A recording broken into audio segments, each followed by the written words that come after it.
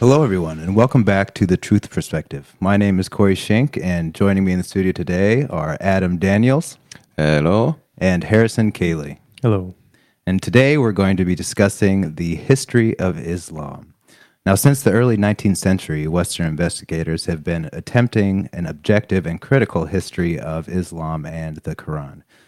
Investigators such as Abraham Geiger, Theodor Nodelky, and Heinrich Speyer, among others, investigated the language of the Quran as well as the origins of many of the stories it contains.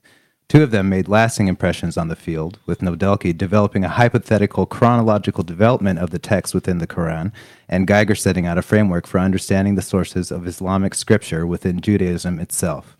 However, over the 20th century, such reductionist approaches towards the subject, similar to those methods used to critically analyze Christian origins, were tarnished with the label Orientalist and Colonialist. Edward Said, author of Orientalism, wrote, "To say simply that Orientalism was a rationalization of colonial rule is to ignore the extent to which colonial rule was justified in advance by Orientalism, rather than after the fact." These kinds of attitudes obviously hamper progress in the field even today, when academics have to publish their plain-spoken work on Islam under pseudonyms for fear of slander, death threats, or if you're Robert Spencer, getting kicked off of Patreon or Twitter, and etc. But they continue to publish, so thankfully today we have plenty of material to go through. Now, so in recent years, we've witnessed a pretty huge political fault line emerge across the Western world, and in Europe specifically, Islam is a core component of that divide. So it's safe to say many people are curious and justifiably curious about what exactly is going on within their countries and what kind of a background and history Islam really has. And so on today's show, we decided it was time to take a look at the scholarly material concerning its origins, in much the same way as we at SOT.net have taken a critical look at Christian origins. So we've been reading a number of books, including Peter Townsend's The Mecca Mystery, Probing the Black Hole at the Heart of Islam. Now, Peter Townsend is a pseudonym as far as I can gather. You can't get much information on his actual background through the web, but the book is easily the most accessible to the layperson, and it's clear by the references that I've checked that he's done his homework. He seems to use them faithfully, and you can follow through the book and track down every quote or every statistic that he cites, and you can judge for yourself whether he is being faithful to the original work. So that said, it seems to me that it would be good to use the framework that he has set out in order to discuss this field, this subject. And Adam, do you have anything that you want to say about that framework, about how he sets out the book? Well, I mean, he starts it off with, taking it through with a idea of history, kind of critique of, or not a critique, but just kind of laying out what it is that we should be doing as far as, like, how do we understand and critically examine historical texts. And so he at the very beginning, this is for lay people, just gives you a good understanding of, like, okay, here's how you go about sorting everything out into primary and secondary sources, and then taking that and dividing it up into, like, this is archaeological evidence, this is an oral transmission, this is a primary source with this is like, if it was a history of the Napoleonic Wars, this is something that Napoleon himself wrote. Mm-hmm. So I thought that was really good, and as far as, like, giving you, like, context of, like, okay, here's what history is, and here's how we critique it, and here's how we examine it, and then here's what Islam is. Right. I think that's the one of the main points he stresses, is that if you're just a normal person in a Western country, and you're just curious about the history of Islam, you might pick up a translation of the Quran. But if you're going to do that, you're going to find out relatively quickly that the Quran is a very decontextualized text.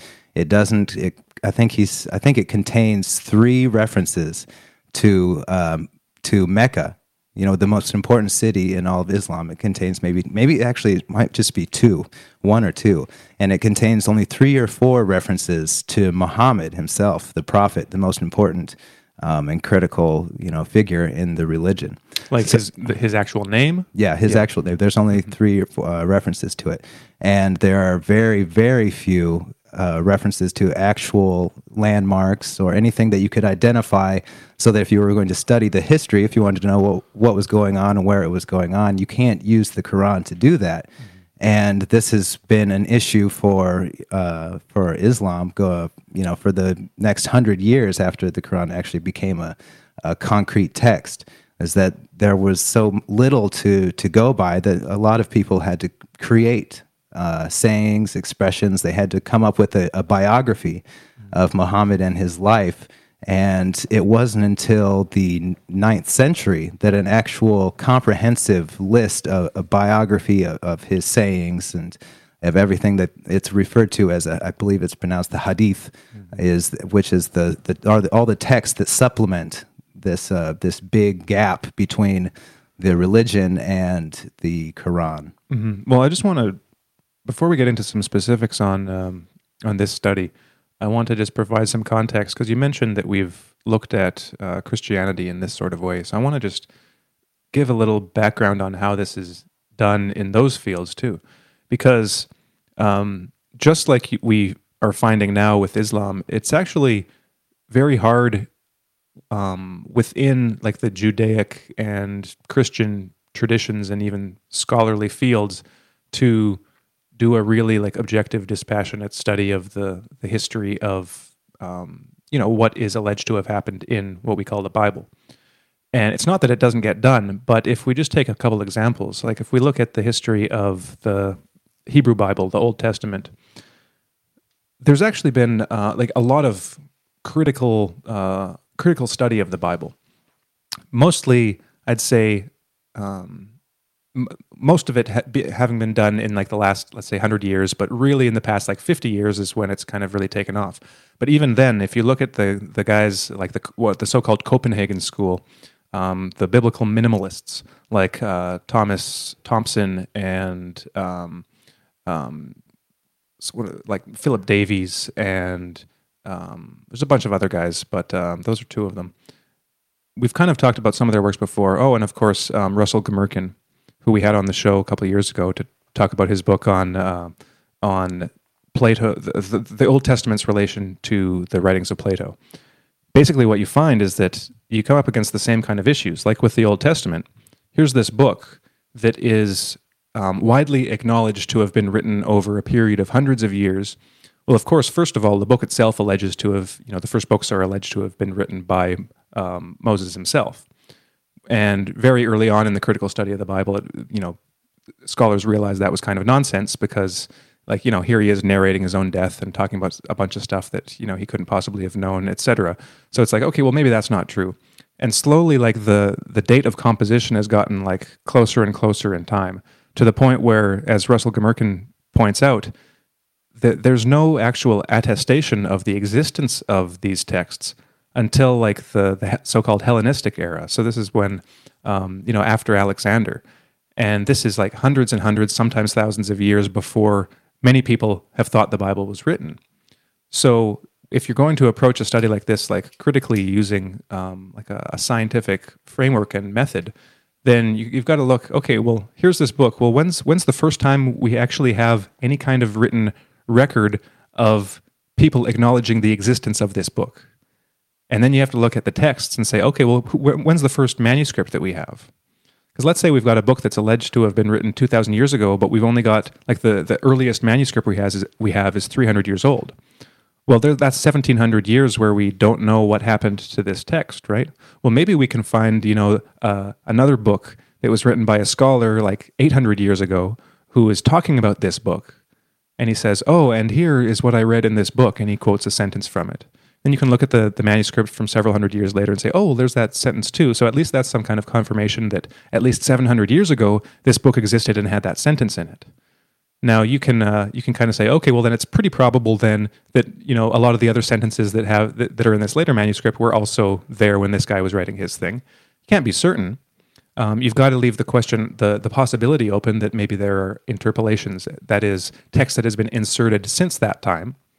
And as for the actual historicity or the validity of the events actually related in this book, that's a whole nother story. Because let's say the book that you're reading is like an account of King Arthur. So maybe we've got this book of King Arthur, and we've got like an attestation of it having existed like 500 years after the events alleged to have occurred in it, and then we've got an actual manuscript from a couple hundred years after that. Well, what does that say about the existence of King Arthur? Like, do we accept that as truth just based on like the book existing and these things having happened? Well, we have to ask that question. So that's been going on in like studies of the Old Testament, and that work is still considered fringe, right? A lot of it gets accepted by the mainstream community, like academic community, like years afterwards. So it's more common nowadays for scholars to admit, oh, well, maybe Moses and Abraham didn't actually exist as historical characters. You know, they're basically mythological, like they're constructs. They're like cultural heroes. And who knows, maybe there was someone like named David or named Moses that went down in memory, but chances are like the tales actually written about them didn't actually happen. And a lot of this stuff is just like myth-making. And that's not to denigrate myth-making. Myths are a huge part of every culture. And then you move forward to, so scholars can now accept things like that, or at least a larger number than could have previously. Where you get to Russell Gmirkin, who kind of like really takes it down and says, oh, well, here, the Bible was written in like 320 BC. And like there's no reason to believe there was much of anything before that. Maybe a few texts and some traditions that kind of got co-opted into the Bible and reworked and put into the framework of this new text. But that's really our starting point for looking at, the existence of the Bible. And that should be our frame of reference for looking at, what's in the Bible. And he, of course, makes his case, and it's a really good one. Same kind of thing with Christianity, where you look at the historical reality of the figure of like Jesus Christ. It's like you look at the documents. Okay, well, when were they written? When were the earliest attestations of these books? And so the conclusion that a lot of scholars are coming to now, for example, and this is something that's widely regarded by pretty much every Christian scholar, except maybe a few like really, really conservative fundamentalists. Like the Gospels themselves probably weren't written by the people whose names are attached to them, and they were written at least 40 to 100 years after the events that are supposed to have occurred in those Gospels. The story of Jesus. And so then you have to go, okay, well, so what are the conclusions we can draw from that? And when you get down to the evidence, there's really a small number of people who take a look at this really critically. Because for the most part, the people that study the Bible are believers. And of course, believers are humans just like everyone else, so they have their biases and their conclusions that they don't want to come to, right? So you're not going to get very many Christians, if any, who, by critically studying the Bible, will be open to coming to the conclusion that Jesus never existed, because that is such a fundamental like core of their being that to question that would cause them to totally disintegrate, like their entire worldview would disintegrate. Now, that's not to say that that's necessarily a bad thing or that they can't recover from it, because some have, and some do, and even like just as a kind of slightly off-topic thing here, there's this thing called Jesus mythicism. So these are the people that believe that Jesus didn't actually exist as a historical personality, but that the original Christians viewed Jesus as this kind of celestial deity. So a God that existed in the heavens, but not necessarily as what we would consider like a human being.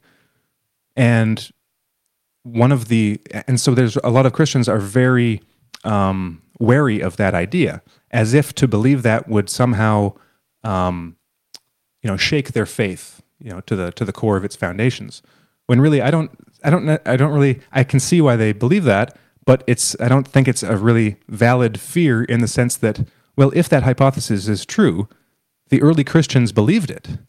That was part of their faith. It's like it didn't destroy their faith because that's actually what they believed. So it's like, well, so if it's actually true, then it's possible to believe it and still be like religious or Christian.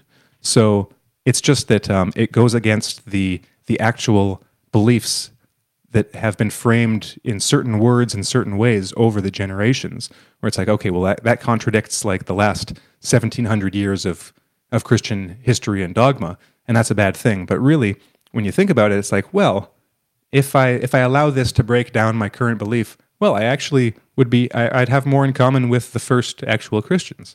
So just something to consider there. But that's all just to say that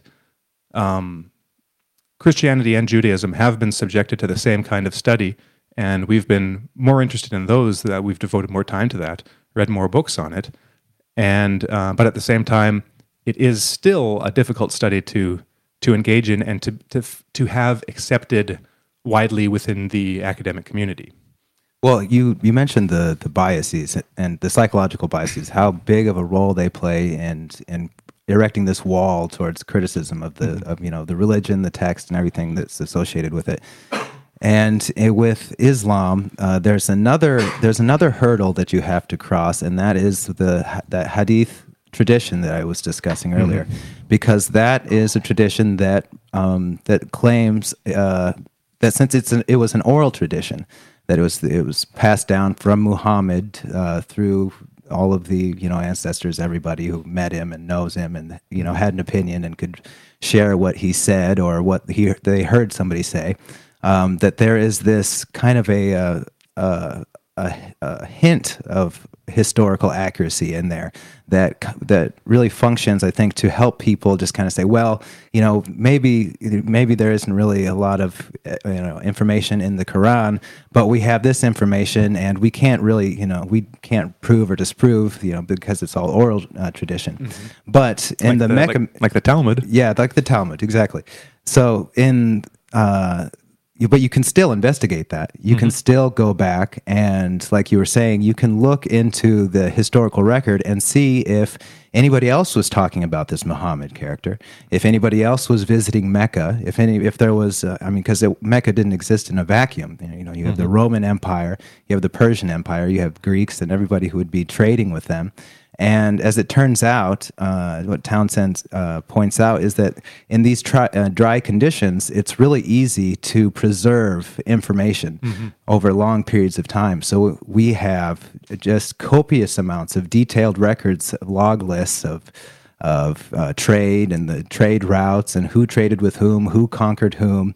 And just to go back really quick to what this oral tradition claims. Well, it says that the ancient city of Mecca was a site of immense spiritual and economic importance, but by the time Muhammad was born in the mid-6th century, it was adrift in a sea of paganism and barbarity that enveloped the entire Arabian Peninsula. And he was a member of one of the most important tribes and received a call from God to act as the prophet in a cave just outside the city. And upon acting upon this call, he received a series of revelations up to his death in 632 Common Era, and these then became what we know as the Quran. And then after his death, people burst out of the Arabian Peninsula in the name of Islam and conquered the Persian and much of the Eastern Roman Empire in just a fit of rage and anger and glory, I guess, in the name of Allah. Now, just that first point, like as I was saying, there's a lot of evidence there. There's a lot of material data there that would, that if you were to look in it and see, the Roman Empire was trading with Mecca. They were a big trade partner with Mecca throughout the 4th, 5th, 6th century. Then you could say, okay, so Mecca exists. Now let's find this guy. Is anybody talking about Muhammad? But the problem is that there is absolutely no evidence that Mecca was ever trading with anybody. The Greeks don't have any evidence of this. Patricia Cohn discusses this fact in her book, Mecca, and I can't remember the exact name of it, but Patricia Cohn was the author, but she discusses this in great detail. She goes through all the records, and she says there was no Mecca of great importance in the Hijaz out in the middle of the desert. And I mean, of course, there are desert cities that were booming and bustling through trade routes, but at that time, Mecca would have just been a desert that no country that nobody would go through to trade to. If you look at it on a map and you imagine going from the Persian, through to the other large cities, large trading partners, it would have been hundreds of miles off the beaten path. Nobody would have had any good reason to trade with it if it existed as, this large spiritual and economic center. So that's one of the biggest problems. And to counter this, a lot of critics will say, well, absence of evidence doesn't prove evidence of absence. But the problem is that that's true. Just because there's an evidence of absence doesn't mean it didn't exist. But I think that if you told me there was an elephant in my living room, and I went and I looked in my living room, and this giant elephant wasn't there, then I could conclude that the absence of evidence was pretty good evidence of absence. Maybe there's a tiny toy elephant like hidden underneath your couch. Right. That's not really the same thing, See, right? Yeah, it makes sense if it's something small that you wouldn't expect to find. There's a needle in the haystack. I couldn't find any evidence that exists in that haystack. Then you could make that case. But this is supposed to be a huge city that Abraham visited, and that played a huge economic and spiritual role for many Arabs who were allegedly adrift in paganism at the time. But that it just doesn't turn out to be the case. So I've got a couple questions. So the Quran, has Mecca as this set place, this setting for the events in the Quran. And like in the early 600s, basically, right? That's when this story is taking place, and this would imply that Mecca had existed at that point and for some time previously. So the question I've got is, when is the first external reference to Mecca? So the first appearance of Mecca on a map wasn't until the 9th century. And the first reference to Mecca, I'm not sure if this was outside, external to the Arab caliphates, was in the mid 8th century. Okay, so like 200 to 300 years later. Yes. Okay. Yeah.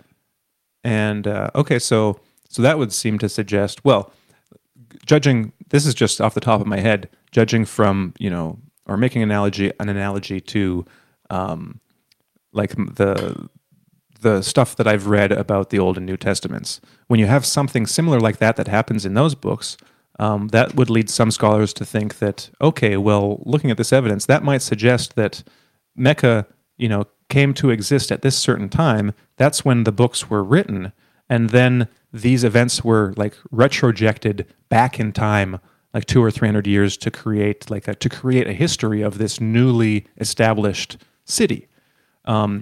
And you find that in things of the Bible, and that's why one of the tests for like the historical reality of something in a document, in a text, is like anachronism. So if you find an obvious anachronism in a document, then you know it wasn't written like at the time it was alleged. It was actually written later, because that detail shouldn't have shown up earlier in that document.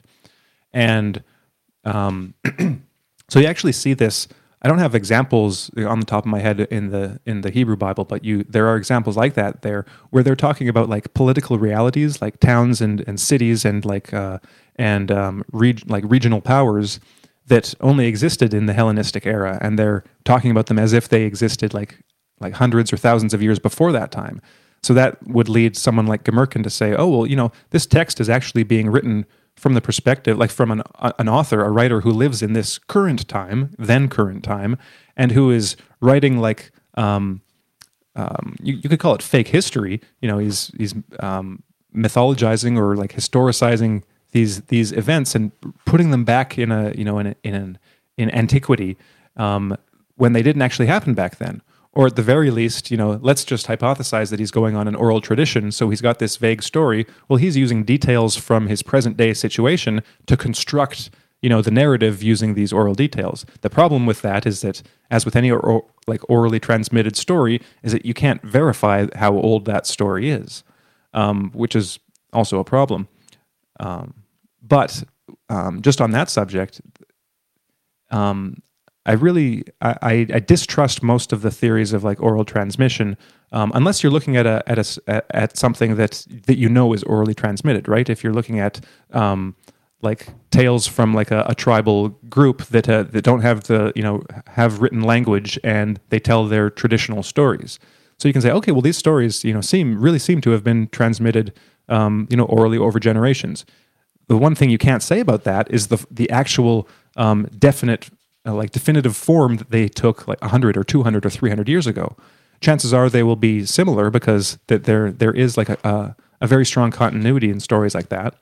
But when you look at like New Testament studies, for instance, for years there was this idea that, and it's still around, that a lot of the things in like the Gospels, for instance, they say, oh, well, this must have been an orally transmitted story that existed from the earliest days of the Christian movement. But then, like, a lot of those have actually been disproved, because you find that, okay, well, the origin for that story is actually, in the Gospel of Mark, and if you look at the way that the whoever Mark was who composed this gospel, like created this story, it's actually it uses a story from the Old Testament as like the frame for creating this story, and all of the major elements of that story, like with these new characters, are culled from the Old Testament. So it's like it seems more a question of literary transmission. That is, looking at an existing text and writing a new text with the old text as inspiration. And there's not only no evidence for oral transmission, there's no need to bring it in, because all of the elements can be accounted for by textual transmission, by like literary mimesis, like I mentioned the other day, last week. So those are just my thoughts on like this oral transmission. It's like you have to be skeptical of those claims because they're inherently unprovable. Yeah, not only are they unprovable, but when it comes to such humongous and important things like what the prophet of your religion thought about, about marriage, about child marriage, about war, about, all these things that became the laws of the land, it makes sense. I mean, it makes perfect sense that anybody could come up with just about anything they wanted, put it in the mouth of the prophet, and then, get their way and get something settled in their favor. And that's the problem. That's why it took, however many, 2.5 centuries before they came up with the quote unquote sound list of things that the prophet said and did, is because it was recognized early on that this was a problem. And it's still, especially in the Western, from the Western perspective, that just right off the bat, if you're going to be a serious researcher, you can't take oral transmission as a really good quality evidence. I mean, you can see what they say, and I mean, I think that's an important thing too, especially when you're studying the psychology of Islam and how they portray the prophet and everything. But just getting back to the Mecca, and how important and central Mecca is to this story. You're supposed to, all of the mosques are supposed to be oriented towards Mecca, towards the Great Mosque. And one really interesting piece of evidence is the actual orientation of the mosques up to a certain point in time. Now, when you look at them, like the mosques built in the early 8th century, the late 7th century, they are basically, all of the mosques that were built up until around the 9th century are oriented towards this place far, far away from Mecca, but they're all oriented towards the same spot. So these are the mosques that were built during this time that we were just talking about, when before the first mention of Mecca. Yeah. So this is the first 200 to 300 years of Islamic history, where which is alleged to have occurred after all the events of the Quran. And okay, I just wanted to clarify that, or to show that connection, that these are the mosques built in that period of time during which there are no attestations for the existence of Mecca. Right, and at this time, there's after the Muhammad is supposed to have died, and then everyone is supposed to have flooded the peninsula and everything. That's we'll save some of we want to get a little bit into that later on, but right now, just at that time, after the caliphate grew, after there was the Umayyad Caliphate, there was still no mention of anything really Islamic. They still were printing crosses on coins, and anything that had Muhammad on it seemed like it was more of a title, because I believe that Muhammad means something like the faithful one, or the chosen one, something similar to Christ in Arabic. But at that time they had a vague monotheism that seemed like it was designed to appease as many people as possible in a kingdom that was probably filled with so many different ideas about Christ, who Christ was. You think about the controversies over whether Christ was a man, or whether he was divine, or whether he was fully divine and fully man, and there's a lot of there's one funny tale about one person walking through the city, and they stop at the market, and there's a disagreement about Christ's identity, and then they stop at the they stop on the street, and somebody else is having an argument over Christ's identity, and it's just a really controversial time. And so one of the ways that these early Arabic rulers dealt with that was by having this very vague monotheism. But there was also there was a huge element of the population that was a little bit more rebellious and militant. And so when these mosques start to get oriented away from this, it looks like it's the city of Petra in the northwestern area. It was an actual ancient Jordan, right? Yeah. From Indiana Jones. So that's where it originated. It was Indiana Jones, actually. So it was during the Civil War that they started to orient differently. And it was then they started, as they were getting built, they were oriented towards what we would identify today as Mecca. And it happens over the course of 2.5 centuries, where you can see the progression of this idea occurring, that not as a distinct religious identity that came bursting out to conquer the land, but as this gradual usurpation, I guess, of an ideology that was gradually developing its texts, developing ideas, and then implementing them in a way that was distinctly anti-Christian, almost in a sense that you could take this distinct Arabic identity and solidify it. That just, again, to make an analogy to the other monotheistic religions, that reminds me of early Christianity, which started as a more like universalistic religion that formed within Judaism as a way of including both Jews and Gentiles, so non-Jews.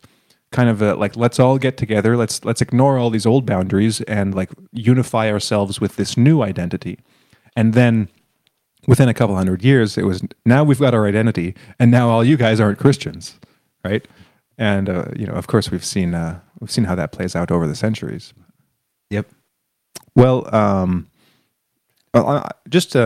curious, because I haven't read Mecca Mystery yet. Does he show any kind of maps with the layout of these mosques?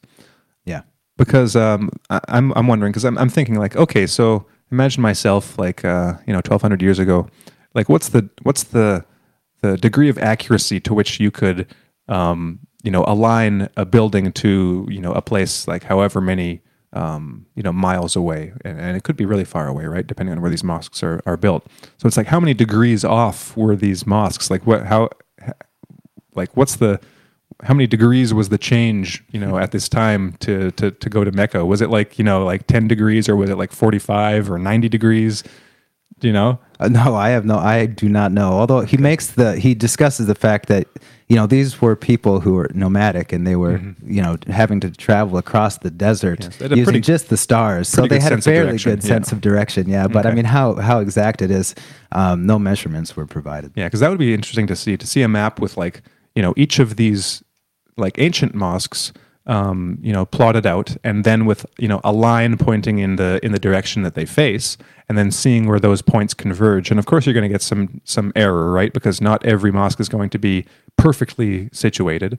And then you compare that with the mosques afterwards, and then show where they are aligned to what they're aligned towards. That would be a good thing to look at, to see how obvious the changes. Oh, and I found the map. So if you actually look at the map that's in the book, you can see that Mecca is, it's on the Saudi Arabian Peninsula. I want to say middle on the left side, kind of towards the south side, and then Petra, where these other ones were directed towards, was actually way far north. Mm-hmm. So yeah, that would be, well, it would depend where the mosque in question is, right? That's aligned, but that could be as much as a let's see, where's Petra here? As much as maybe like 30 to 40 degrees, if I'm just looking at one point. So yeah, it would be like quite substantial depending on where the mosque is. Of course, if you've got a mosque right at the coast, like in Aden or something, then they'd pretty much be aligned in the same direction, right? Because there's a line between Aden, Mecca, and Petra almost. So, but if there's if there's one in between Mecca and Petra, then it's facing the exact opposite direction. Right. Yeah. Okay. So that's interesting. So, a couple more interesting facts. So, the first record of Muhammad's death appears more than a century after his alleged death in 632. So that puts it in the middle of the 8th century, which is right around the same time that we're discussing here, with the reorientation of the mosques and all of these other happenings. And where is this reference? Like, is it in the hadiths, or is it like an external source? Do you know? It's in an external source. It's not Arabic.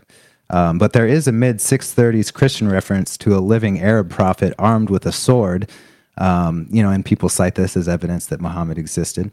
But the first actual biography of his appeared around 750 in Common Era, and the first Arabic reference to Muhammad appears in 691 Common Era, the Dome of the Rock, which, as it turns out, coincides with a period of time, a period of strife, in which one caliphate gives way to another, and this other caliphate decides that they want to cement an Arabic identity against the Christian identity, and so that they decide to erect the Dome of the Rock, and on it, I believe, are the first actual Quranic sayings, though they're vastly different from the ones that we have today.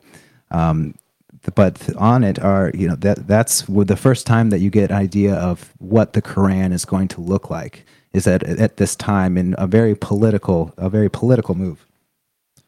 Well, is there anything else we wanted to talk about, like from Townsend's book, from Mecca Mystery, or do we want to move on? Like, is there, maybe we can come back to his book at another time, or, is there anything else that we want to talk about, like, his thesis and the evidence he presents? Like, do you want to go forward a bit in time, or is that a good place to move on from? We could maybe come back to it later on. Maybe something will spark it. Yeah. Well, one thing. Maybe I can ask this question. So, does he give any kind of indication of what was going on at the time when these texts were actually written? And the reason I ask that is that so obviously, like, these stories are presented in a certain way, certain things happen, right? Mm-hmm. They didn't necessarily happen in the 100, 200 years, 300 years before, when they're alleged to have happened. But they must have been written for a purpose. They must have presented Muhammad in a certain way, doing certain things for a certain purpose. That's the way all books work, right? When you have a narrative, you're writing it for a reason. And it's only been really recently that we kind of have written history for the purpose of actually writing history. For hundreds and thousands of years, it's been a lot more political than that. There have been elements of historiography, like people have professed their desire to write truthful events, but even within those works, you find totally fantastical events that can't possibly have been historical.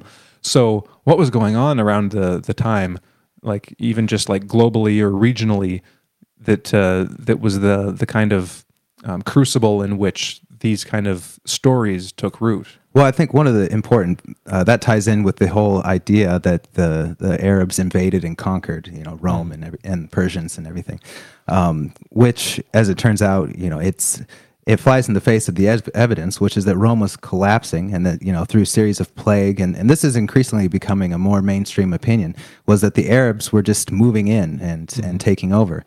And so at the time you had this collapse, this power collapse, in all across the region. And as these Arab communities were moving, they were mixing with all of these other Christian groups, and so there was this whole this hugely critical dynamic, I think, into understanding where the Quran and where Islam came from, was this need to create a concrete identity for these ruling groups in the face of this large collapse, the Persian Empire going down, the Roman Empire going down, and then moving in and into this chaotic situation. And you had, like I discussed earlier, the controversies about Christ and Christianity, and all these groups were largely Christian and Jewish, and the hypothesis that Townsend puts forward is that a group from, I believe, from Jordan, the Nabateans, and I could be getting this slightly wrong, but that the Nabateans, basically their ancestors had moved into this area, and they were mixing with all of these Christians, and they had their own distinct religious identity and their own traditions. They were an empire. They were very powerful at the peak of their civilization or their culture, and that in this cauldron, really, they were mixing with all these distinct Christian ideas, identities, and out of that, they cemented what came to be a more and more Arabic Islamic identity against like the Syrian, the Syriac language. They started to create the Arabic language.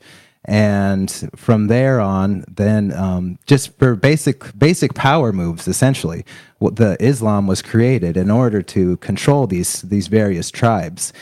Tribes that had once been nomadic, or used to being at war. Now they're moving into these areas that were colonized and set up and structured by Romans, and communities that had been colonized, set up, and culturally indoctrinated by Romans, and had to find some way to kick that Roman identity out, kick it to the curb, because it was so prevalent and so powerful. So what better way to do that than to take that religion, that identity, and say, no, you are wrong. We have the final big boss man. Mm-hmm. He's the real culmination. And then one of the earliest Quranic publications, the things that was made public, was the idea that Christ was never crucified, which flew right in the face of the whole Christian mythos that he never died. I think it's something like they say that his some body double was crucified in his place.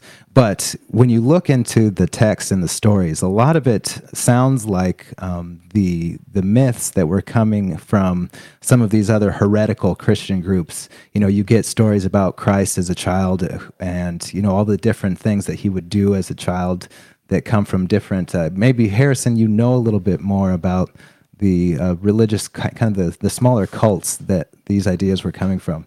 Well, I think I want to come back to this, at a later date when we come back to this topic, because there's this book. I'm thinking of this book in particular. I think it's called Jewish Christianity, and I think the author's name was Sheps, but I can't remember for sure.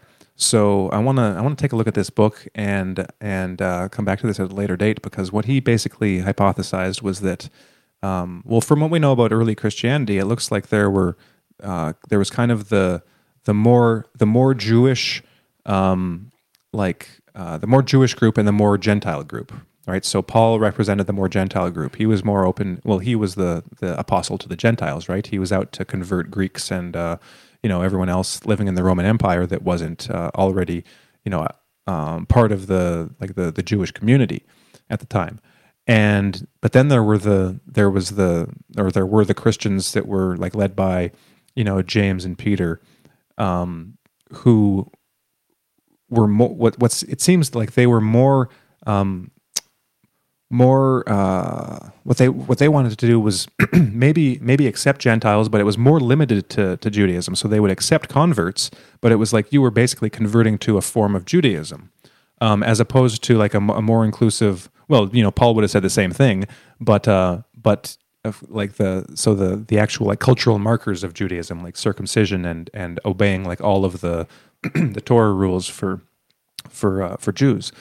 And so it looks like after the Roman Jewish War in like the late 60s, early 70s of the first century, that a lot of these like the remnants of this kind of Jewish Christian group, kind of fled into the desert, and that kind of continued on with their traditions. And this guy Sheps actually hypothesizes that these were the kind of groups that carried on for the next several hundred years potentially, and that were from within those groups we get the Islamic tradition coming out of there. So I can't remember exactly how for this group in particular, I don't think there's a lot of solid historical evidence for what they actually believed. That's why I want to kind of go back and look at this, because I'm not really familiar with how their beliefs kind of differed. But definitely within like the known Christian history of like controversies within Christianity, there were the beliefs, like you mentioned, that the controversies between those that believed that Jesus was like really a human that was crucified, and those who believed that he wasn't, and those who believed that there was just kind of like a ghostly form that came down and appeared to have been crucified, and then some that he actually died on the cross, and some that he didn't die on the cross, and et cetera. And there was just like every possible like permutation of those factors, was characterized some kind of Christian group, and that would be interesting to find out too. But maybe to just move on a little bit, because that's one of the things I want to look at, over the coming months, is the kind of environment in which Islam got the form that it has, that it's been codified as, that has come down to us now today, in the texts, because when you look at the beliefs of Muslims today, of course, just like with Judaism and Christianity, all the Muslims today believe all this stuff actually happened. And so whether they did or didn't, they are accepted by a large number of people as, historical reality, and not just historical reality, but as like moral imperatives, like religious imperatives. Like, so these are the things we must believe and must do in order to, to be true Muslims, like true humans, true whatever, just like any other religion. And so that's an important thing to look at also. It's kind of looking at it from two directions. Like, one would be like what really happened, and one is like what do people believe today? And like knowing what really happened can be used to kind of undermine the beliefs of people today. But at the same time, you have to take into account the beliefs of people today in order to understand what people do and why they do it. And just to give an example from the Old Testament, it's like if you look at Israelis and like some of the common justifications for the state of Israel is that to put it crudely, well, God gave us this land, right? Because the Bible said so. And as much as the minimalists or the critical biblical historians can say, oh well, no, that's not actually true. Like, look at this history. Your history isn't exactly what you think it is. That's never going to sway the beliefs of the Jews that believe that. And so you have to take into account like those beliefs, and then you have to kind of like treat them on their own terms.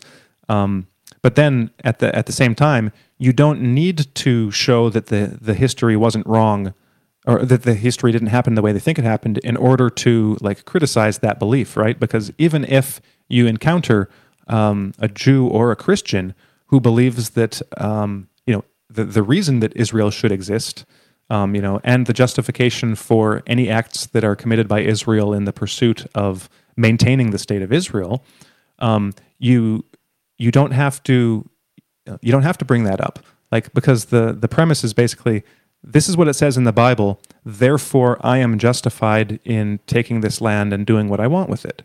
But the conclusion doesn't follow from the premise or the premises. If we expand the syllogism, it's like, just because it happened in the Bible, let's just say it did. Let's just say the Bible is actually accurate. That still doesn't justify things, right? So basically, there are different different ways of looking at the situation and different things to look at, right? So we have to kind of like separate out the kind of area of like study that we're looking at, and then like the purpose of that study, right? So so why are we necessarily like looking into the history of all these religions? It's like, well, that can be like to get to the truth. Another question is looking at the beliefs and actions of identifiable groups today, and then saying, okay, well, like what's our purpose there? It could be to criticize like either the morality or the like just the validity of certain like political moves and certain like maybe cultural practices or whatever, and basically so we can establish like a chain of causation, and other things too. So I'm just saying there's different things to take in mind whenever we're looking at anything like this. Yeah, and I agree wholeheartedly, because I think like what you're saying, there's kind of difference between ethics and history. You can make a distinction there when you're like analyzing or trying to criticize a religious system.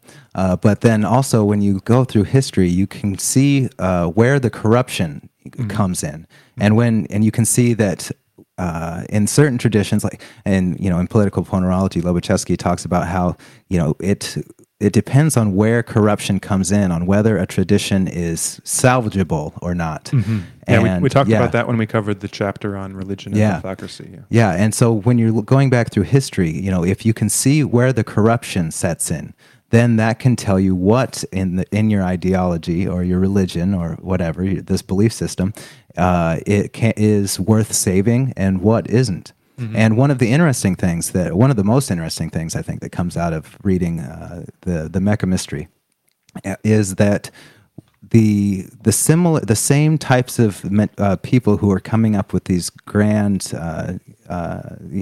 biblical narratives were hard at work doing the exact same thing in Islam, in the same places, in the same cities even. I believe he discusses Babylon specifically, but I just thought that was expand on that. I didn't understand what you I don't actually know if I can expand on that.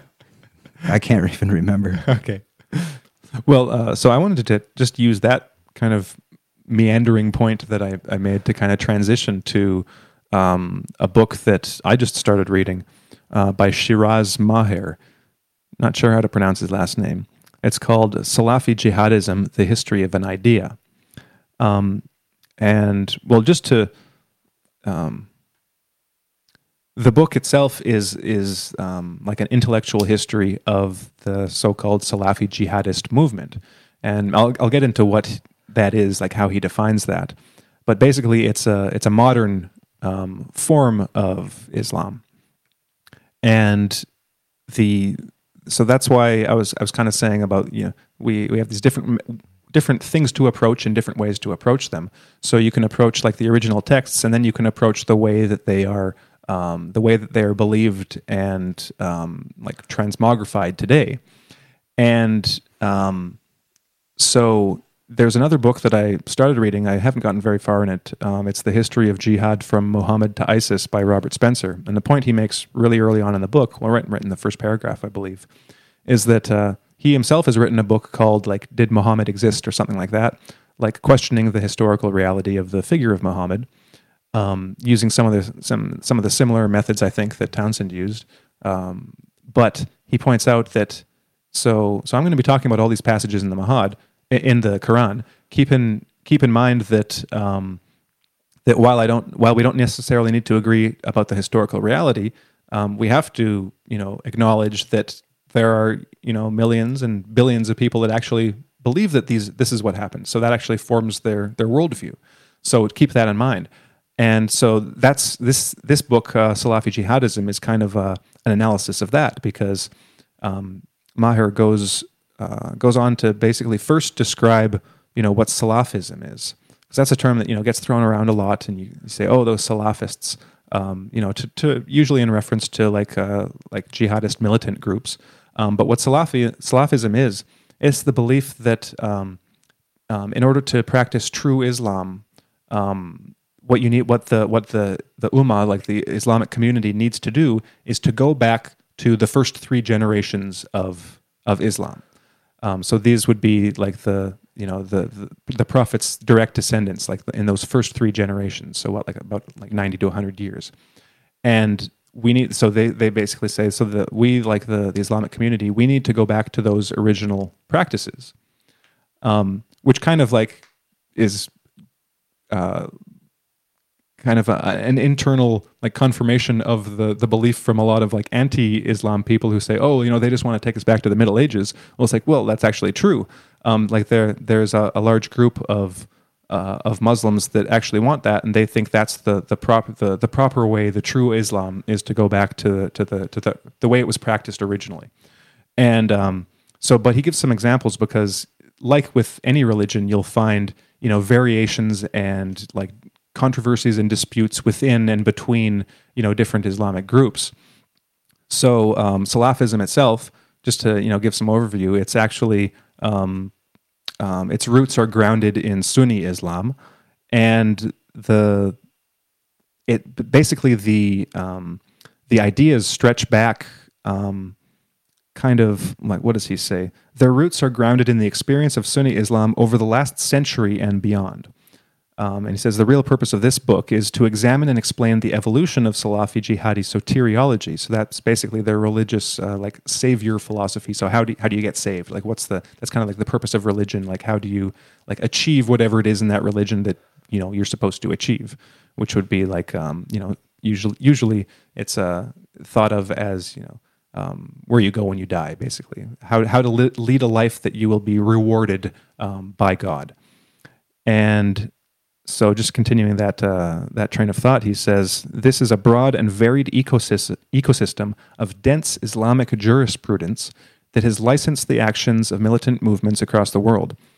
Islamic State is just the latest and most successful group that it has spawned.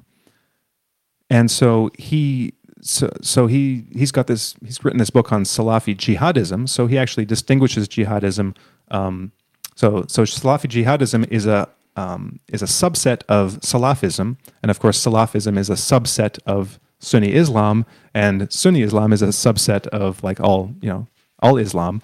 The main divide being Sunni and Shia. So he defines Salafi-Jihadism as basically the ones that are in total rejection of the current status quo.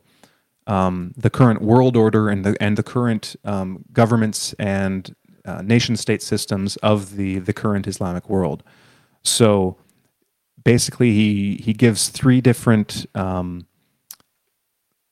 types of categories, three categories for Salafi political preference, and this is how he kind of like places groups. So it's basically by their method for change, and he gives the three possible methods for change: violence, activism, and quietism. So the jihadists would be in the realm of violence, but he says that the activists, so these would be people that actively like protest against like existing governments, for instance, that those can get violent. He gives the example of Arar al-Sham in Syria. This is one of the militant groups in Syria that basically they engage in violence, but their political like manifesto basically is limited to Syria. Like they just want like an Islamic State in Syria, and they're willing to use violence to get it. Whereas the Islamic the Salafi-Jihadists are basically they want to tear everything down, and so really they are revolutionary groups. They and they're actually, but there's a third group. So we've got the violent groups, the activist groups, but there's a third group which he calls the quietists. And he gives the example of the Saudi awakening movement. So these guys, they are actually no, are they activists? I'll read this. Okay. By contrast, the Saudi awakening movement produced a cadre of scholars who operated as activist challengers. Okay, so they're actually an activist group. By publicly airing their disagreements with the Saudi government and calling on it to reform. So this would be a reform in the direction of a more pure, like Salafi Islam, which is kind of ironic because, well, maybe not. like Wahhabism, which is the like kind of state religion in Saudi Arabia, is a type of Salafism. I should have added that earlier. Like when we look at that, Wahhabism is one of the main groups within Salafism.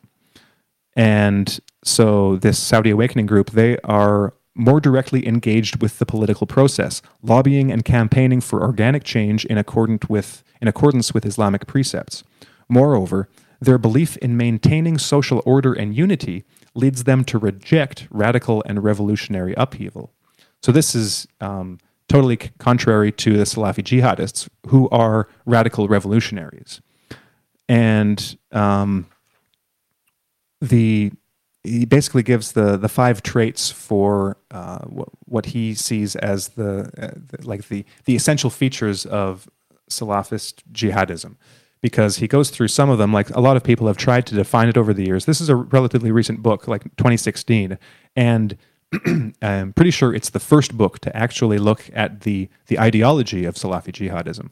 Like he points out, a lot of people are focused on like the military tactics of groups like this, but he actually looks at all of the writings by the theorists and the ideologues, like the people actually writing the justifications and writing the manifestos and writing the long and belabored theological justifications for everything, right? And if you've read any kind of like any communist writings, you kind of get the flavor for that kind of thing. It's written by like ideologues. It's kind of, well, that's the flavor of it. But basically, so he points out that there are some beliefs that the Salafi jihadists have that naturally are the same beliefs that most other Muslims have or most other Sunnis have. But the 5 that like distinguish Salafi jihadism is their focus on and the particular ways in which they characterize these 5 things, which are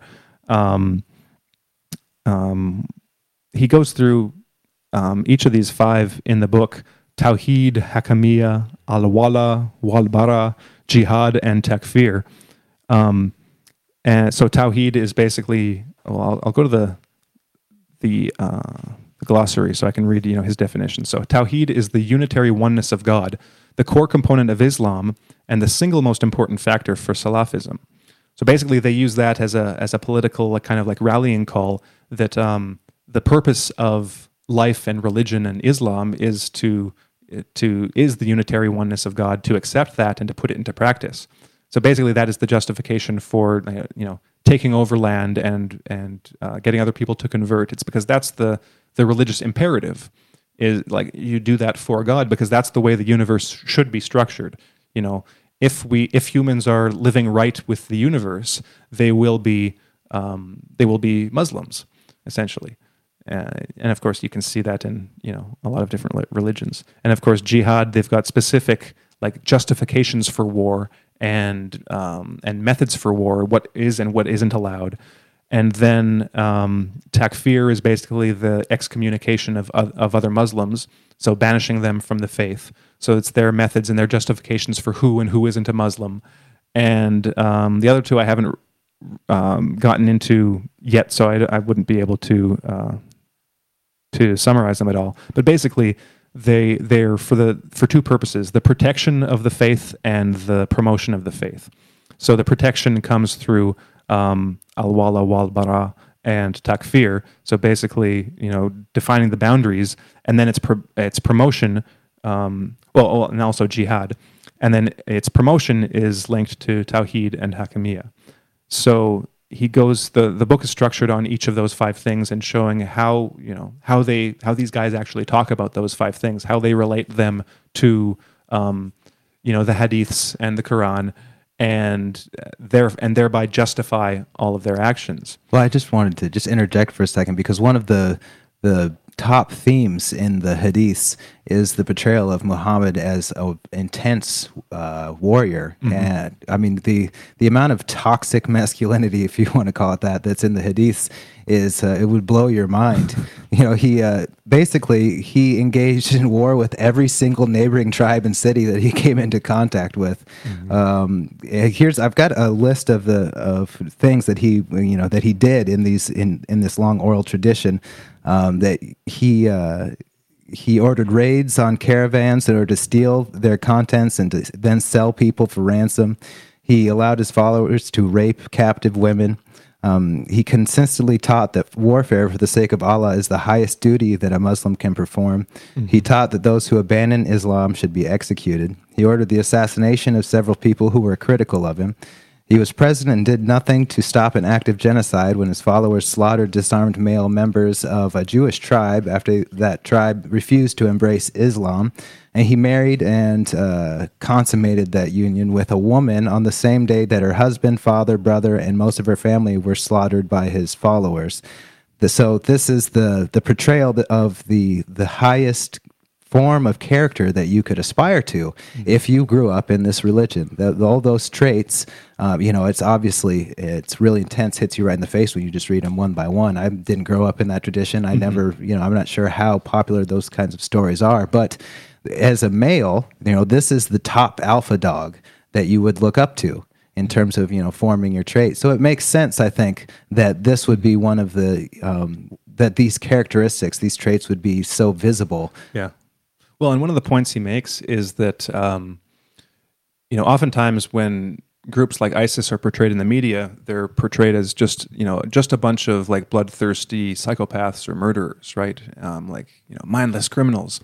But actually, as he points out, that like everything that they do is actually like justified and reasoned through based on a text. Like they have examples for everything. So it's like that's not to say there isn't hypocrisy even among like ISIS members, but all their main tactics and strategies and pretty much everything they do does have a justification, like a really well thought through and rational justification.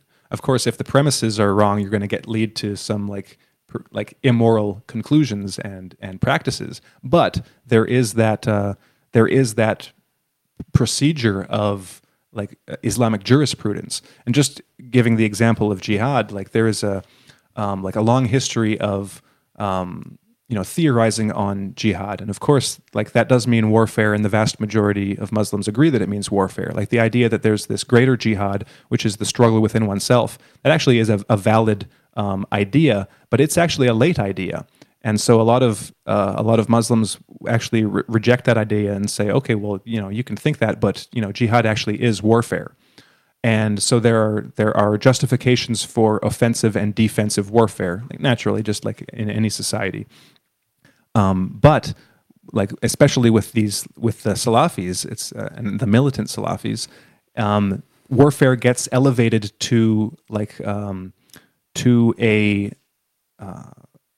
moral imperative. So I'll just read a paragraph from Shiraz Maher's book. He writes, at its core, the contemporary Salafi-Jihadi movement regards physical struggle in the cause of God as the pinnacle of Islam, its zenith and apex. It is the vehicle by which the religion is both defended and raised. This chapter explores the importance attached by Salafi-Jihadist theorists to the idea, particularly with regards to the virtues of combat and its link to the concept of worship itself. Viewed in this way, jihad is the path of God, or jihad in the path of God is ibadah, an act of worship akin to ritualistic acts such as prayer, pilgrimage, or fasting. This chapter also explores mainstream Salafi jihadi positions on defensive jihad, before explaining how the global jihad movement appropriated these opinions to license its war against the West as a legitimate and necessary defensive measure. So he actually goes through all of the kind of mental gymnastics in order to get to the point where Salafi jihadists today can justify just killing anyone. And ironically, but not unsurprisingly, that's led to fractures within the Salafist community itself. So he gives examples of some of the early Salafist jihadist theorists. So these were the guys writing the tracts, writing the monographs, the treatises, who give this very studied defense of offensive jihad, who have turned on the movement because of what they see like what they see in the actual practice of these Salafi jihadists. They're saying, well, you guys can't do that, because there's this whole idea of like the killing of women, children, and basically innocent civilians. So it's gotten to the point through this theorizing that is allowed for these groups, and they use as justification the Islamic principle of like retaliation, the law of equal retaliation. This is called qisas, and so it's based on certain texts from the Quran justifying these things, but then these guys come along and say, well, actually, no, you guys are really expanding the definitions here, because there are these verses that say, for instance, whatever is kind of like whatever wrong is done to you, you mete that out to the person that wronged you, something like that. I'm paraphrasing, kind of like an eye for an eye, the same principle. But the very next verse says, oh, but you should be moderate, because Allah judges harshly. But they leave out the second part and just focus on the first part. And so I think it's kind of ironic, because you'll get a lot of like Westerners who are critical of the anti-Islam stance, who will say, oh, well, these they're just or you're just misinterpreting the Quran, because the Quran actually says this. It's like, well, yeah, and that's what Muslims will say too, and even some Salafist groups. But you do have the groups that don't care. It's like they will theorize. Basically they'll theorize whatever they want to, and they'll justify it however they want to, and that's essentially what has gone on with this example of jihad. But I want to move on with that in mind. I want to read a couple paragraphs from Ponerology, because I think there's some relevant things here. So first I'm going to read a paragraph from the section on spellbinders. Lobachevsky writes, in a healthy society, the activities of spellbinders meet with criticism effective enough to stifle them quickly. However, when they are preceded by conditions operating destructively upon common sense and social order, such as social injustice, cultural backwardness, or intellectually limited rulers sometimes manifesting pathological traits, spellbinders' activities have led entire societies into large-scale tragedy. Now, the next section, this is on ponerogenic unions, so like gangs or kind of psychopathic revolutionary groups. He writes, the earlier phase of a ponerogenic union's activity is usually dominated by characteropathic, particularly paranoid individuals, so people with personality disorders, who play an inspirational or spellbinding role in the ponerization process. Recall here the power of the paranoid characteropath lies in the fact that they easily enslave less critical minds, for example, people with other kinds of psychological deficiencies, or who have been victims of individuals with character disorders, and in particular, a large segment of young people. At this point in time, the union still exhibits certain romantic features and is not yet characterized by excessively brutal behavior. Soon, however, the more normal members are pushed into fringe functions and are excluded from organizational secrets. Some of them thereupon leave such a union. And then one last little bit on ideology. The ideology of unions affected by such degeneration has certain constant factors regardless of their quality, quantity, or scope of action, namely, the motivations of a wronged group, radical righting of the wrong, and the higher values of the individuals who have joined the organization. These motivations facilitate sublimation of the feeling of being wronged and different, caused by one's own psychological failings, and appear to liberate the individual from the need to abide by uncomfortable moral principles. In the world full of real injustice and human humiliation, making it conducive to the formation of an ideology containing the above elements, a union of its converts may easily succumb to degradation. When this happens, those people with a tendency to accept the better version of the ideology will tend to justify such ideological duality. The ideology of the proletariat, communism, which aimed at revolutionary restructuring of the world, was already contaminated by a schizoid deficit in the understanding of and trust for human nature. Small wonder, then, that it easily succumbed to a process of typical degeneration in order to nourish and disguise a macrosocial phenomenon whose basic essence is completely different. So basically, in these three little excerpts, I think we've got a perfect description of like the Salafi-Jihadist movement. So we have the spellbinders who are, well, first, before any of that, like what's the environment in which these jihadist and Salafist movements have arisen? Well, I can't speak for like 150, 200 years ago, but in the last 100 years, of course, there have been great geopolitical changes and foreign meddling, and in the last 20 years, warfare, and very rightly, the Muslim community, and even just not just the Muslim community, but the multi-confessional community in nations like Iraq and Afghanistan and Syria and Libya have been under attack in various ways, including actual warfare and bombs and millions of deaths. So this is like what Lobachevsky says, is that these ideologies arise in times of real grievances, like real bad things that happen. And let me just, where's that bit that I just quoted? Real injustice and human humiliation, and that these ideologies arise. And what are their goals? Well, their goals are always the same, and their goals always make sense. They're motivated. They're the motivation of a wronged group, and what is their goal? To radically make right the wrong that was done to them, and then to elevate the individuals who joined the organization, to the level of these are the highest valued individuals, and so essentially what you have is it's really a tragic scenario, right? Because and this happens all the time.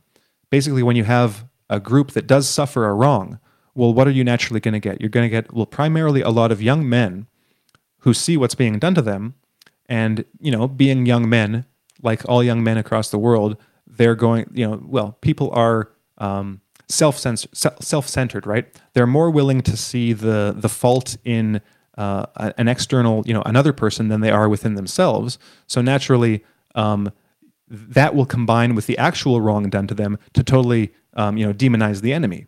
And of course, it is an enemy. So you will get a movement that will form, and it could be like a national resistance movement, like sprung up in Iraq, and who are basically fighting for their freedom. But there's this ideology, right? So you have these real reasons for fighting, these real reasons for joining a militia, right? To protect your family, to protect your village, your town, your city, your country. But this is how revolutionary ideologies take hold, and it's the same thing in Ukraine. Like I said last week, I'm reading this book, Ukraine Over the Edge by Gordon Hahn, and he talks about the rise of the right sector and all the different kind of neo-fascist groups that went into the creation of right sector. And right sector was actually created on the Maidan, that's when it started. And then he goes into all of their actual writings and what they actually believe. And if you look, well, yeah, of course, Western Ukrainians haven't had it easy, for a long time, and currently today, it's even in Ukraine, it's Western Ukrainians are the poorest, they suffer from the most poverty, and they've been gone back and forth between nations, borders have changed around them, and they never really had a lot of political representation, and so naturally, just imagine a young man in that situation. Well, it's no surprise, that he might join a group like the right sector. But the problem is that these are the types of groups that ponorogenesis happens in. Like these are the types of groups that get ponerized, and that's why I say it's a tragedy. It's that like you look at the people in Tsarist Russia, you look at the revolution that went on. It's like not everyone engaging in the revolution wanted what would happen. Basically, not everyone wanted what they ended up getting. It's not like they would have predicted and say, oh, we want a revolution and we want Stalin and we want him to do this. It's like, no, that happened, but that's not what they wanted for it. That's not what they wanted. The revolution took its course. And the tragic thing is that revolutions take their course and they tend to take them in the same direction. Like violent revolutions that make things worse are far more common than non-violent revolutions that actually get the changes that the revolutionaries want. Right, and one of the big problems, as Lobachevsky points out, is this schizoidal ideology that functions as basically the system of coordinates for all of these people and how they act. Albert Einstein said that he described the movement of heavenly bodies as contingent on a system of coordinates, that empirical data were of use only insofar as they could be related to a field of perception already plotted. So when you have these conditions set up, and then you throw this schizoidal ideology into the mix, this is the system that you have to go by. And I think that's what really lends the shield for these kind of characteropathic individuals who are doing things that are so unnatural that if you had a completely, a more realistic system of coordinates, that you would be able to see this. No, this isn't what we should do. This isn't. This doesn't make sense. This isn't. We should think this through. This should be more logical, or this or that. We can't just assume we know that proletariat of the masses is going to solve all the world's problems. That when you have that deranged system in place, then I think that's a really critical factor in why things get so bad. But as you point out, revolutions run their course. Revolutionaries, run their course, really. Yeah, and it really, like the Salafi-Jihadist movement, it really got to the point, like Lobachevsky mentioned, where like the old members are no longer welcome. Like even the Salafists who, from a person outside the belief system, would look at them and say, well, they're pretty radical. But even they are leaving, or at least some of them have left or been like excommunicated from the movement because they aren't radical enough. And that's just like you said, that's just the natural progression of things. But one of the really kind of like ironic things that I found in this book, just in the first like 40 or 50 pages, is that he points out that the actual Salafist jihadist movement didn't really exist until like the the second Iraq war, like 2003 to the present. That before that, there were Salafist groups, but they didn't really have a core ideology. There were a bunch of conflicting opinions, and it was really only in the Algerian war in like the early 90s that these ideas kind of started taking root. So it's taken like almost 30 years, but nowadays there is this identifiable ideology, and it has been born in like actual warfare, out of partially out of just the necessity of warfare, and then the practical working out of beliefs and actions that have already like been manifested in warfare, to the point where now there is a movement. So the irony is that like in the 90s, there were a small minority of like concerned individuals who actually saw what these people were writing and were genuinely and rightfully concerned about it. Like I mentioned, Gordon Hahn, who wrote this book on Ukraine, he was actually one of the guys in like the late 90s who was one of the only Westerners who was looking at what was going on in Chechnya and saying this is a bad situation. Like Russia is facing an Islamic threat within the country, because from the Western perspective, like the Western mainstream perspective, they were just Russia was just facing basically an Islamic separatist movement, and Islam didn't really have anything to do with it. It was just like Chechnya and Dagestan, They were the oppressed minorities in these regions, and they wanted out of they wanted their independence from Russia. And of course, long history again of historical grievances, real wrongs done through the course of the interaction with the Russian Empire and the Soviet Union. And even in those first years, it would have been those groups might have been considered, if not Salafists, then very similar to like the activist movement that Maher includes in his categories. They weren't bent on global jihad. They just wanted independence, and they fought a war for independence. And there wasn't actually any kind of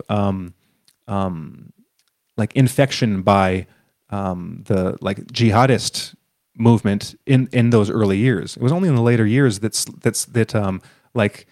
ex Al Qaeda or people who fought in Afghanistan and Bosnia started going into Chechnya and gaining converts and really kind of jihadizing the movement there, to the point where and so this is what Gordon Hahn was warning about. He's like, well, no, this is actually really bad. And of course, no one was listening to him.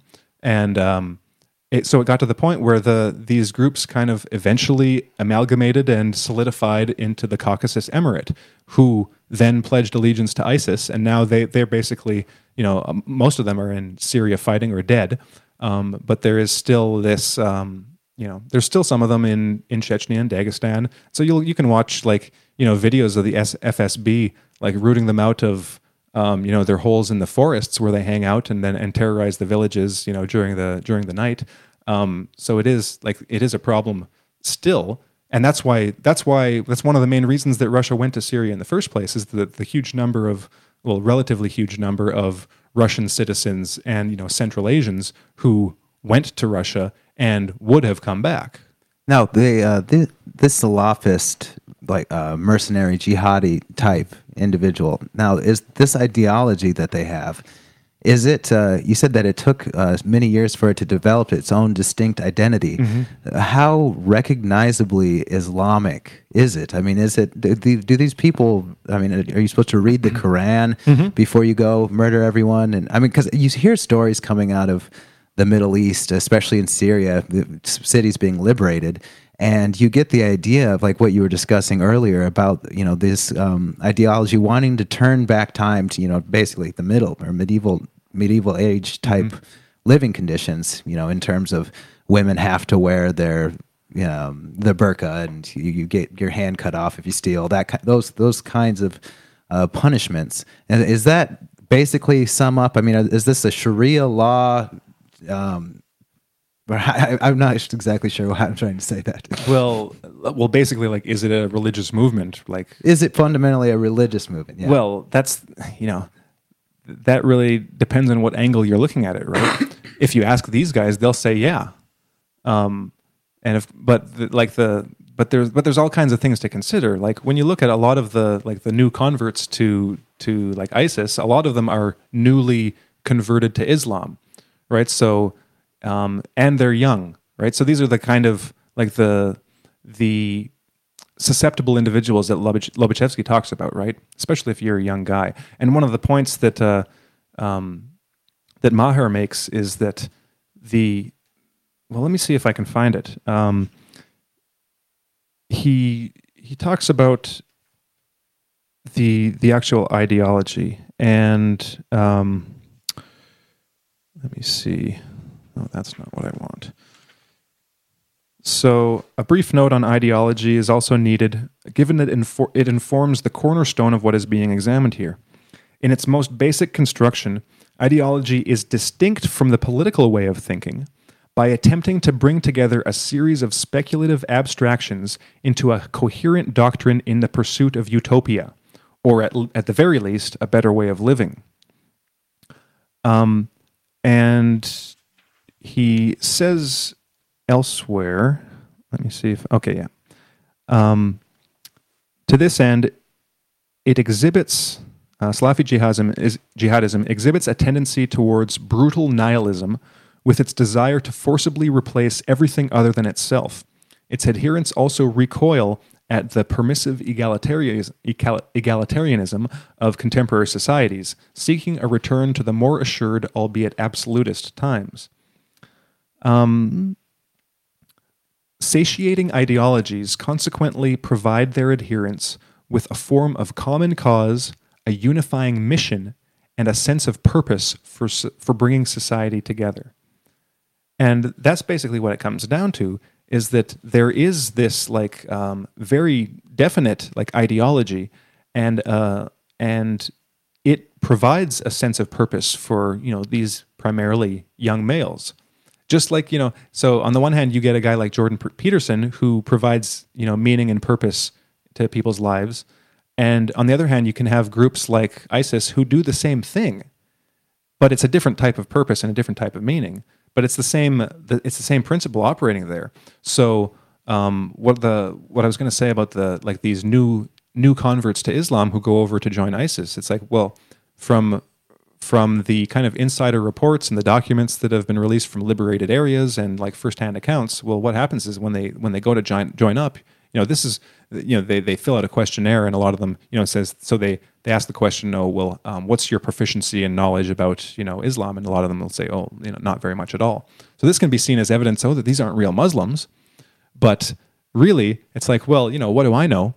I'm not an expert. When they join, they actually are indoctrinated, right? There are rules. There are imams, you know, that are you know, leading prayer, and there is a religious, like, ritualistic aspect to everything that they do. Mm-hmm. Now, of course, like, keeping in mind like what Lobachevsky writes about these ideologies, like, in a sense, that is the original, like, surface ideology. As pathological as it is, that's still just the surface ideology.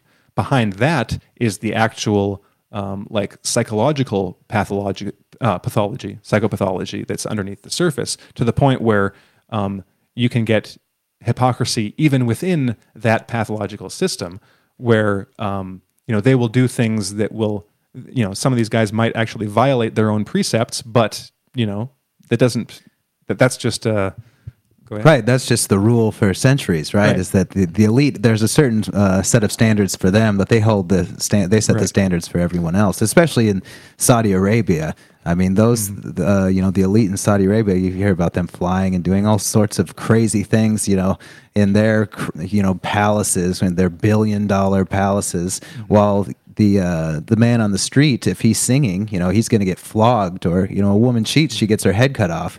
But I'm sure there's no such thing going on for them. Right, but and like I didn't read it, but in one of those sections that I quoted from Ponerology, Lobachevsky writes that basically the original ideology is used as a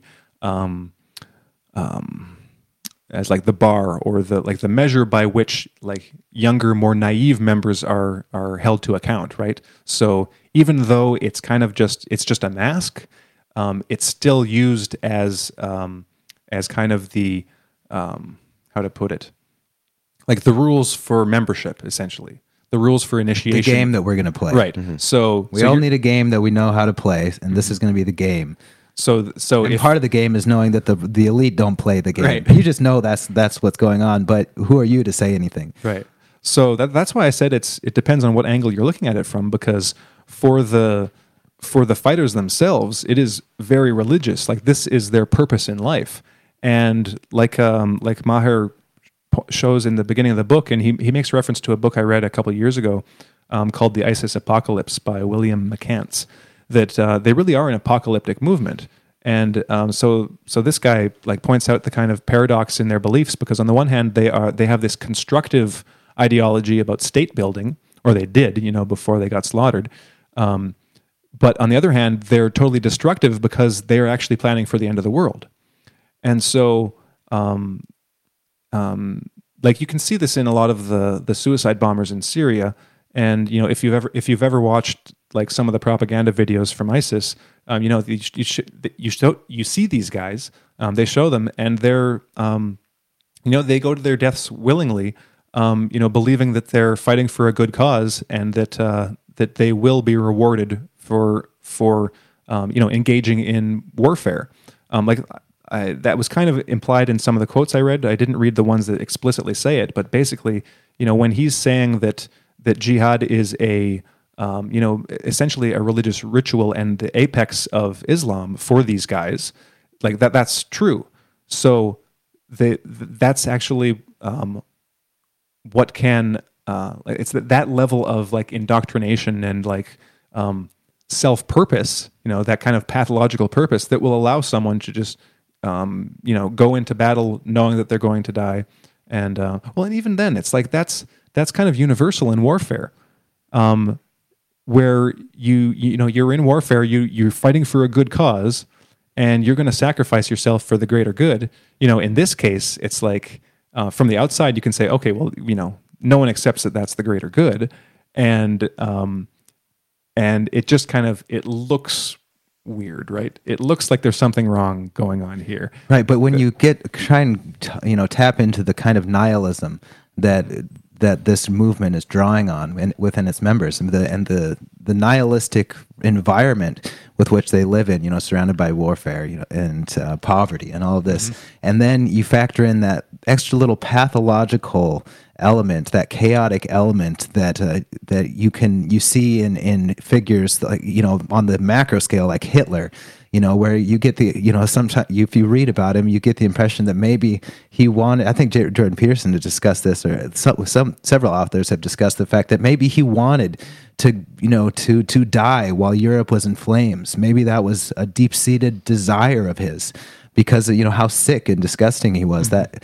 and when you see that this is part of the psyche, I think that's active in these individuals. Why they do the crazy things that they do. They can go into battle, believing that they will be rewarded eternally, and that nothing that they do is unethical. That they should feel guilty about. That it's actually something to be reveled in the fact that you have conquered human morality. You have conquered society. You've conquered this enemy of reality that's been keeping you down. You just look it right in the face and you spit it in the face, and then believe that you're going to heaven afterwards. Of course, the ethical claim, of that, that's debatable, highly debatable. You're going to heaven after that. That's about as crazy a claim, I think, as that you can make. But that's just part of the whole package, is the craziness. Yeah. Well, it's insane. Which is, I find it really interesting that this whole entire, this Islamic movement finds so much ideological justification within Islam. I mean, because from what I've read just in the Mecca mystery, and from reading, I'm also reading another book on the Syrian linguistics behind the Quran. You get the idea that a lot of the Quran is basically the same stories from the Bible, similar stories from the New Testament, stories that were passed around about Jesus that never made it into the canon of the West.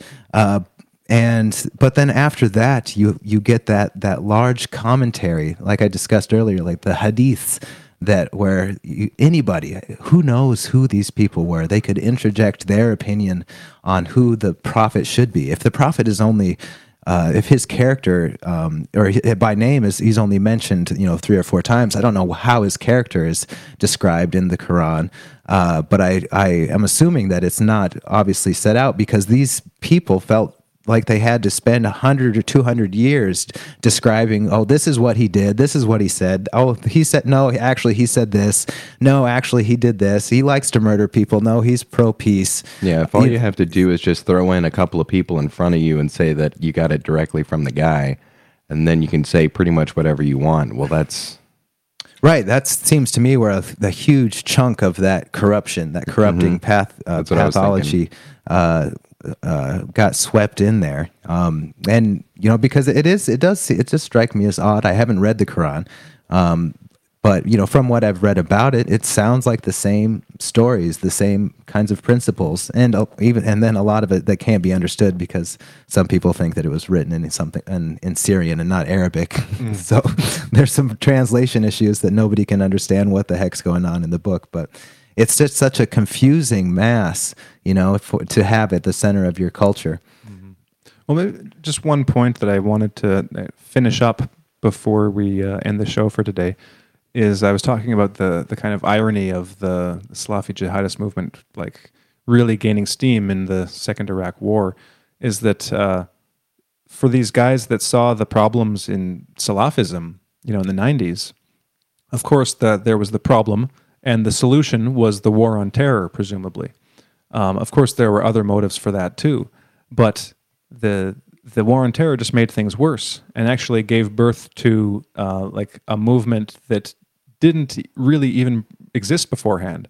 Like there's no real comparison between the Mujahideen of the 80s to ISIS today. The ideology has solidified, and it has gotten to the point where, like Lobachevsky describes, this is an ideology, and the problem with ideologies, especially pathocratic ideologies, is that they're decentralized, and that is a feature of ISIS. In other type groups, is that like Lobachevsky says, the leader doesn't matter. Like as much significance is given to any leader of any movement, whether it's Osama bin Laden or Stalin or Hitler or al-Baghdadi, the leaders actually don't matter very much, because the ideology itself acts as this kind of like broadcasting system, like Lobachevsky describes, that is then picked up on by susceptible individuals, by like-minded individuals, anywhere. So the West has in a sense like created ISIS in more than one way. They're not the only ones who have created it, because you can't like take the blame away from the people that actually created it, actually wrote the books, and actually trained the fighters. Well, CIA did some of that training, but the ones that joined it and the ones that are actually like leading the movement on the ground, like you can't take responsibility away from them either. It's a multi-causal system, but really it's like the war on terror has been one of the biggest contributors to the growth of this kind of movement, which raises the question: well, how to deal with it? What would be the right approach? Because Russia essentially took a similar approach, but I don't think Russia had the hidden secondary motivations that like the Western kind of the neocons basically had in their war on terror. Like Russia fought a war on terror in Chechnya, the Second Chechen War, and are still fighting it, and they're fighting it in Syria. But how effective is that? How effective is warfare at rooting out an ideology? Well, it's not very effective. It might be a tactical, and strategic necessity at a given moment, like in Syria right now, but it won't get rid of the ideology. It won't get rid of the problem, partly because the problem is a problem of human nature, the existence of pathological individuals everywhere all the time. But maybe, that's why I think that, people really, it would be really good if policymakers were to read Ponerology and actually take a few pointers from it, because like Lobachevsky points out, warfare isn't the answer. There will never be a military solution to the problem of radical ideologies. And even worse, warfare, and then open your borders up to to everyone. Yeah. That may probably the worst if you actually want to solve the problem. But if you want to create chaos and you are secretly aligned with that kind of craziness in the world, then that's exactly what you would do. Mm-hmm. Well, everybody, I think that does it for us today. I hope that you enjoyed the show. Tune in next time when we'll be discussing some other interesting esoteric topic. Until then, have a fantastic week, and we will see you next time on The Truth Perspective. All right, bye, everyone. Bye.